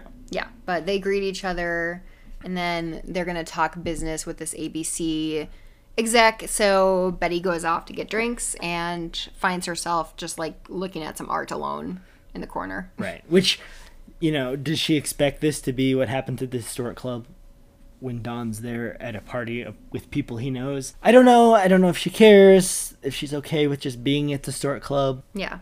We don't get any insight. We don't care. She's happy to be there for sure, though, because she's like pumped to like glam. Leave them alone to their business. Yeah. And look at like Betty does. Like, who Because wouldn't she could be, just stand there and like nod. But who wouldn't be pumped to look like Betty does at like a famous club? Yeah. Right. Yeah. And then Jimmy sees her alone, and he comes over and again is, as usual, complimenting her. Another well-written routine. Yep. He offers to grab her some more champagne because the drunker she is, the funnier he becomes. Same. You guys should take another drink at this point in the podcast if you haven't already. Or some water, maybe? Oh, water if too. you're drinking with us. Yeah, a little water. And he's going through some shticks, blah, blah, blah. But then he kind of nods over to Dawn and Bobby and the exec talking. He's like, yeah, you know, we're over here at the kids' table. Yeah, the people that are being cheated on. Yes. But Betty's like, well, I don't know what you mean. And Jimmy's like, I've been getting bested by guys that look like your husband my whole life. And, you know, if I wasn't funny, I wouldn't have met you. But then he gets to the meat of it. And he asks Betty what she thinks happened between the two of them. And she's like, what do you mean? Ugh. It's just like... And he's like, come on. Like, look at them. Yeah. But Betty has no context for this. You know, unlike Jimmy, as we know, had his suspicions a couple episodes ago when they were both, like, out of commission for a few days. Right. We together. talked about him coming in and, like, thanking Dawn and all that stuff. And it being very loaded. But, you know. He outs him. That's what it comes down to.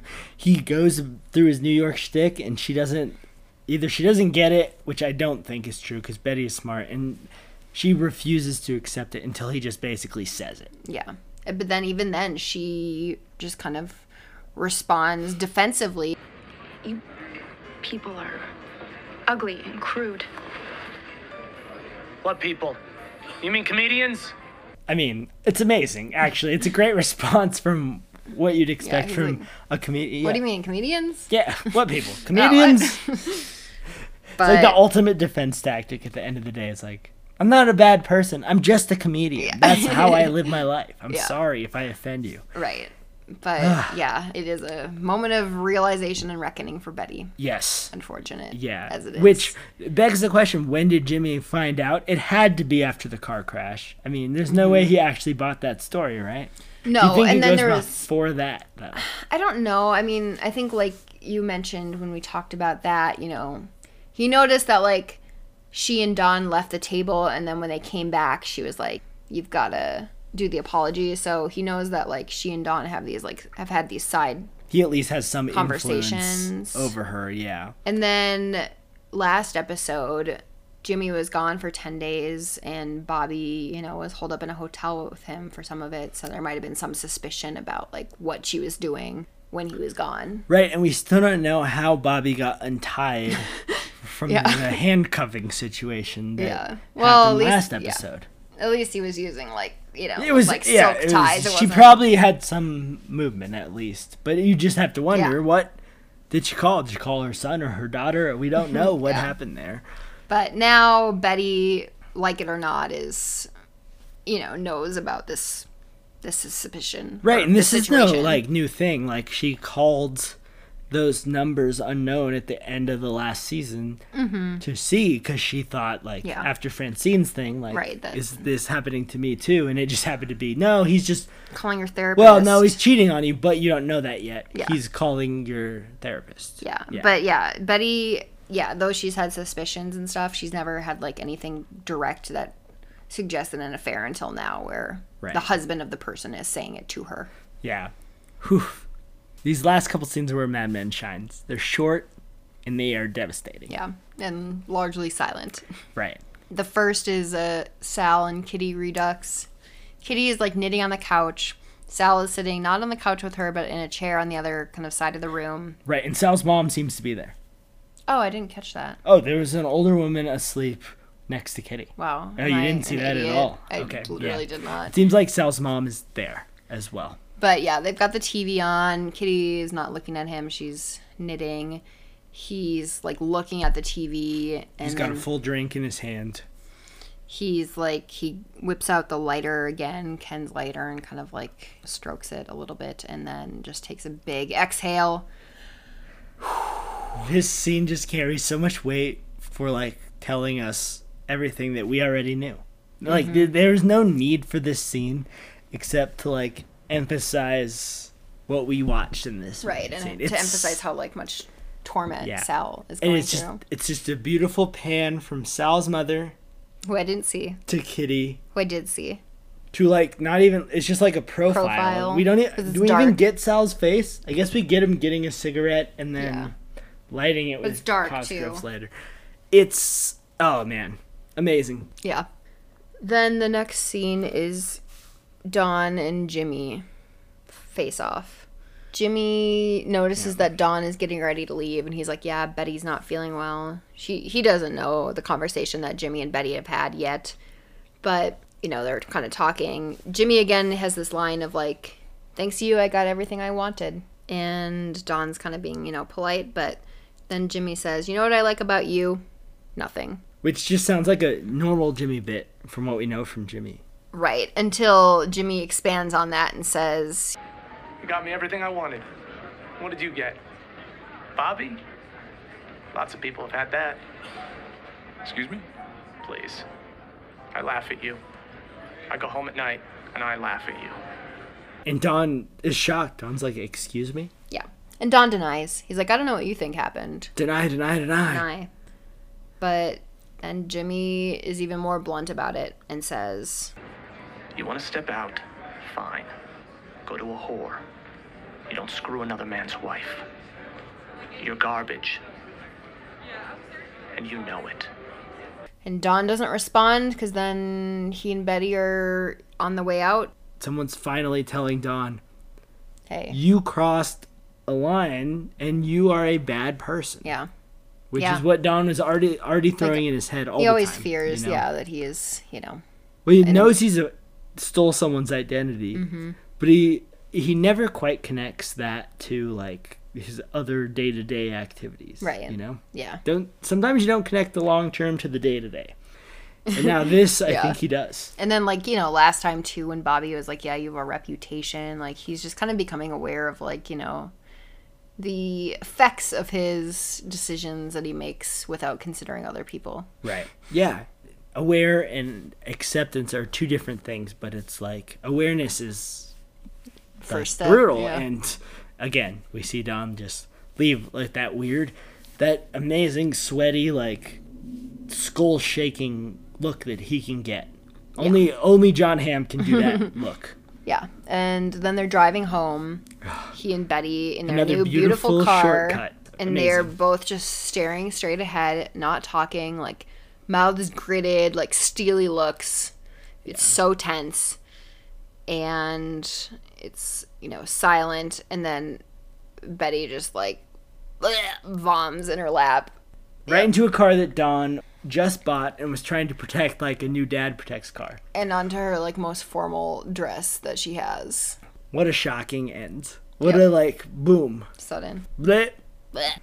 Time for awards. All right. All right. Yep. Who are you promoting? If not for this last scene, I would say Don.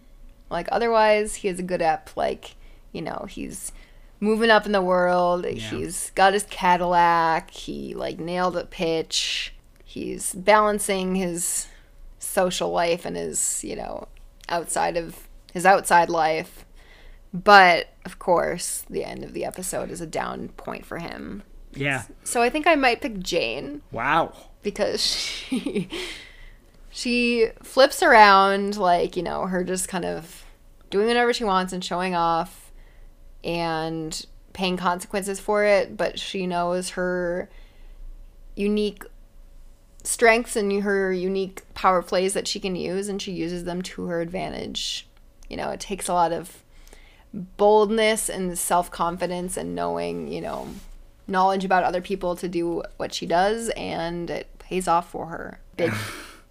Yeah, no, I get it. Oh, I also thought that I would promote Dawn, but that last scene, I just can't do it. Those last couple scenes, actually. Yeah. So I'm going to promote Cosgrove, because I think that throughout the episode, Cosgrove again demonstrates that he has something more than, like, just accounts work. Like, he has some artistic sense. Yeah, some depth. And then he also, even though he keeps getting shut down by Jane, I don't think that's a negative. I think he's being pleasantly blown away from a tropical storm that's building. Yeah. And I think that, like, he's also seems, you know, polite, and we just get a sense of depth from Ken that is encouraging. Yeah. I think, like, a good-natured bachelor vibe for once, and also like a, you know, like someone that's still looking, but someone that also has more than he thinks he has in terms of his job. Yeah. Like, he says writing's just a hobby, but he clearly has more artistic ability than, you know, someone like Pete or Kinsey that actually want to be like artists, yeah. You know? Who are you going to fire? I'm going to fire Jane. Yeah. I'm sorry. I'm firing Jane. Jane legitimately got fired for being insubordinate, and then went around her boss to her supervisor, played the pity card, and got rehired. Yeah, she rallied. It's a rally, but I don't think it's a good one. It can't be good for The Office, and I think that it's like one episode demonstrates everything you need to know to fire an employee. What about you? I'm going to fire Joan. Ooh. Because she let, you know, her frustration with, like, Joan challenging her as, like, you know, the Office, like, pet, lead to a quick reaction, and handled it kind of poorly, and then, you know, got kind of doubled down by Roger, and, you know, not knowing that her actions could backfire. Okay, so question. Do you think that Joan should have fired Jane for what Jane said to Joan as her superior? You're not my mother. Do you think that was a fireable offense? Well, in 1962. I mean, everything. We live in an at-will employment state. So everything's a fireable offense except for discrimination. That's not what I'm asking, Miss Legal Body. I'm asking, do you think that Joan should have been fired, or Joan should have fired Jane right here? Would you have fired Jane right here if you were Joan? No. I mean, that's just my feeling about it. No, I mean, it might have been that's perfectly valid. It might have been something she could fire her for, but I just think that she didn't contemplate it. Well, also, it was lie. Well, I just think that she also fired her without talking to Dawn about it. Like, that, to me, that... Right, and this is something we still struggle with, is what is the actual, like, ladder of authority in this office, and we don't know. Right. But, I mean, my understanding is Joan has authority over all the secretaries. Authority, but should she make a decision about a partner's secretary without consulting him, or without him even knowing what happened? Yeah, you're right. She did just threaten to. So it's interesting. No, she said, after she fired her, she says, well, do you want me to bring Dawn down so we can do this again? Right. Well, luckily Dawn wasn't around. I don't know. It's interesting. What's your favorite quote? Bert saying, there are a few people in the world who get to decide what will happen. You've been invited to join them. Pull back the curtain and take your seat. Just like talking about, there's people that make money, and then there's people that make money and are influential and right. are connected, and you're jumping to the next stratosphere. Yeah, it's not just people that make money back here. It's people that just continually get money for doing nothing. Right. That passive income.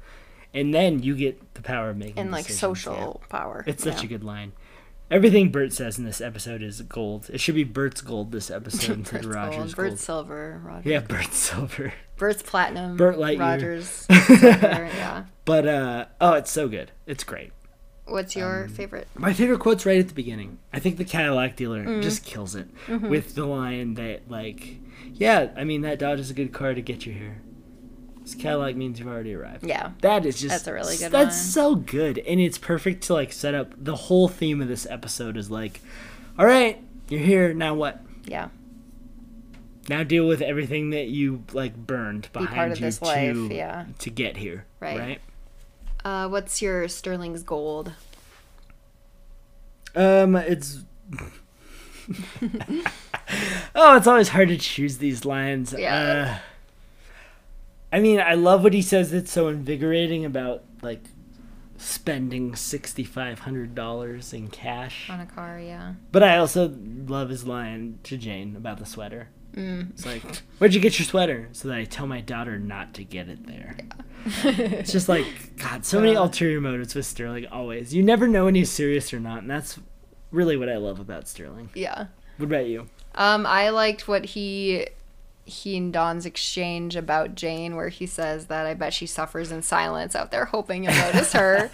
And then that when she hears about the Cadillac, she'll be waiting naked right out in front of the window. I mean, people can dream. Everyone is noticing Jane, and it's funny because Dawn usually plays it pretty like close to the vest and he hasn't made like a comment about her to anyone really, but Roger's nudging gets him to kind of like crack a smile. And... If you're wondering why we do this category, it's because Roger seems to be the only person that really makes Dawn like laugh sincerely. Yeah. Like really makes Dawn chuckle. Right. And maybe we'll find out why one day. I don't know. Yeah. I don't know. But they have a unique relationship. They really do. Yeah. Okay, it's your time to shine. This was an episode full of outfits. Yes. My favorite, though, is Kitty's dress for having them over at dinner. I just loved it. It was so pretty, so vibrant. Like you said, it kind of had those Mediterranean colors. And, for so much glamour in this episode, that's kind of surprising to me that you chose one that was a little more, like, it's not always reserved about the glitz. and down to earth. Not always about the glitz. I mean, I love Betty's dress and Bobby's dress at the club, too, of course, but... Yeah, I mean, I liked that too. I think that I would definitely go with Betty's dress at the Stork Club. Yeah. Like, really sleek, prom style. Pretty color. Yeah, I was going to say, it did read a little prom. All right, time for the hottest. I mean, I like a smug Don, and he doesn't get more smug than buying a Cadillac with cash and really hamming it up. Yeah. But I also liked Bobby at the club, just to, when you get to see her like in her element where she's like driving the business conversations, and flirting with Dawn at the same time, and like juggling, like being polite to Betty, she's a woman in charge, and it's nice to see. Yeah. What do you pick? There's nothing really hotter than when Dawn and Betty are like getting along together, and the scene in the Cadillac is so awesome. Yeah. Like, yeah. You almost kind of want them to bang in the Cadillac. Yeah, like, absolutely. At least to start banging in the Cadillac. Absolutely. And they both look so good. Like, I noticed Betty's outfit coming out because it was so, like, something that you wouldn't wear today. Like, people wouldn't wear today, really. It's very dated, but it still looks really good. And Dawn's a little dressed down, I think, and they just get in there and they're like, frisky, it's like a couple in a car at the drive-in, like that kind of thing. And then, I mean, it's really hard not to go against Jane in these episodes too, because they dress her up big. Yeah. And so her coming in her, like, I'm not fired. I'm still an employee here, like, blue outfit, or her, like, blue dress. Yeah.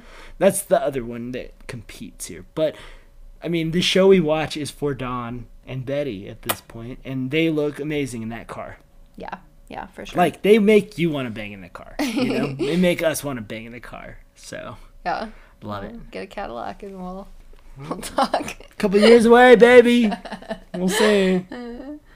All right. Season 2, episode 7 is rated an 8.5. Oh, yeah. On IMDb. That's good for 43 out of the 92 episodes. So this is like a good midway point, basically. Yeah, a little over the top. Where do you rank it? I think it's my favorite of the season so far. It's close between the new girl, because I do love that Peggy and Dawn, like, development, and Peggy's moving up in kind of how she handles her career. But yeah, I just love all the intrigue. I love the Sal storylines a lot. When we've been rewatching this, I kind of forgot how interesting those are. You know, there's emotional intensity, and then, you know, just the kind of, like, themes of luxury versus waste versus, like, you know, who you present yourself to be versus who you are. It just, it's a really good episode. Yeah, this is my top episode of the season, and it's really not even close. Even given, like, those great flashbacks that we got for Peggy, which are amazing. I mean, this episode is one that I remembered so many scenes from. Mm-hmm. All of it's so iconic. All of it, like, still resonates so deeply. It's what we love Mad Men for, this type of episode. Yeah. It's perfect. We've got a small flashback that we don't know anything about. We've got uncomfortable situations. We've got glamour. Man. It's amazing. You know, big pitch. Yeah. That gets nailed. This is not only, like, top episode of this season, this might be up on the... It's in the running for top episode so far in the show for me. Yeah. So, well, thank you again for listening for another long we went on a long one today. But this episode deserves it. Yes. I think this episode does. And we thank you all for listening. And we can't wait to keep going. We're going to try and knock a few more out of these and hopefully get a couple guests on in the next couple, because we have a few very strange, iconic episodes coming up. Yes. So we're excited. We're excited to get some people coming on here that can bring an very interesting perspective to those episodes. Indeed. So, thanks again. We love you all.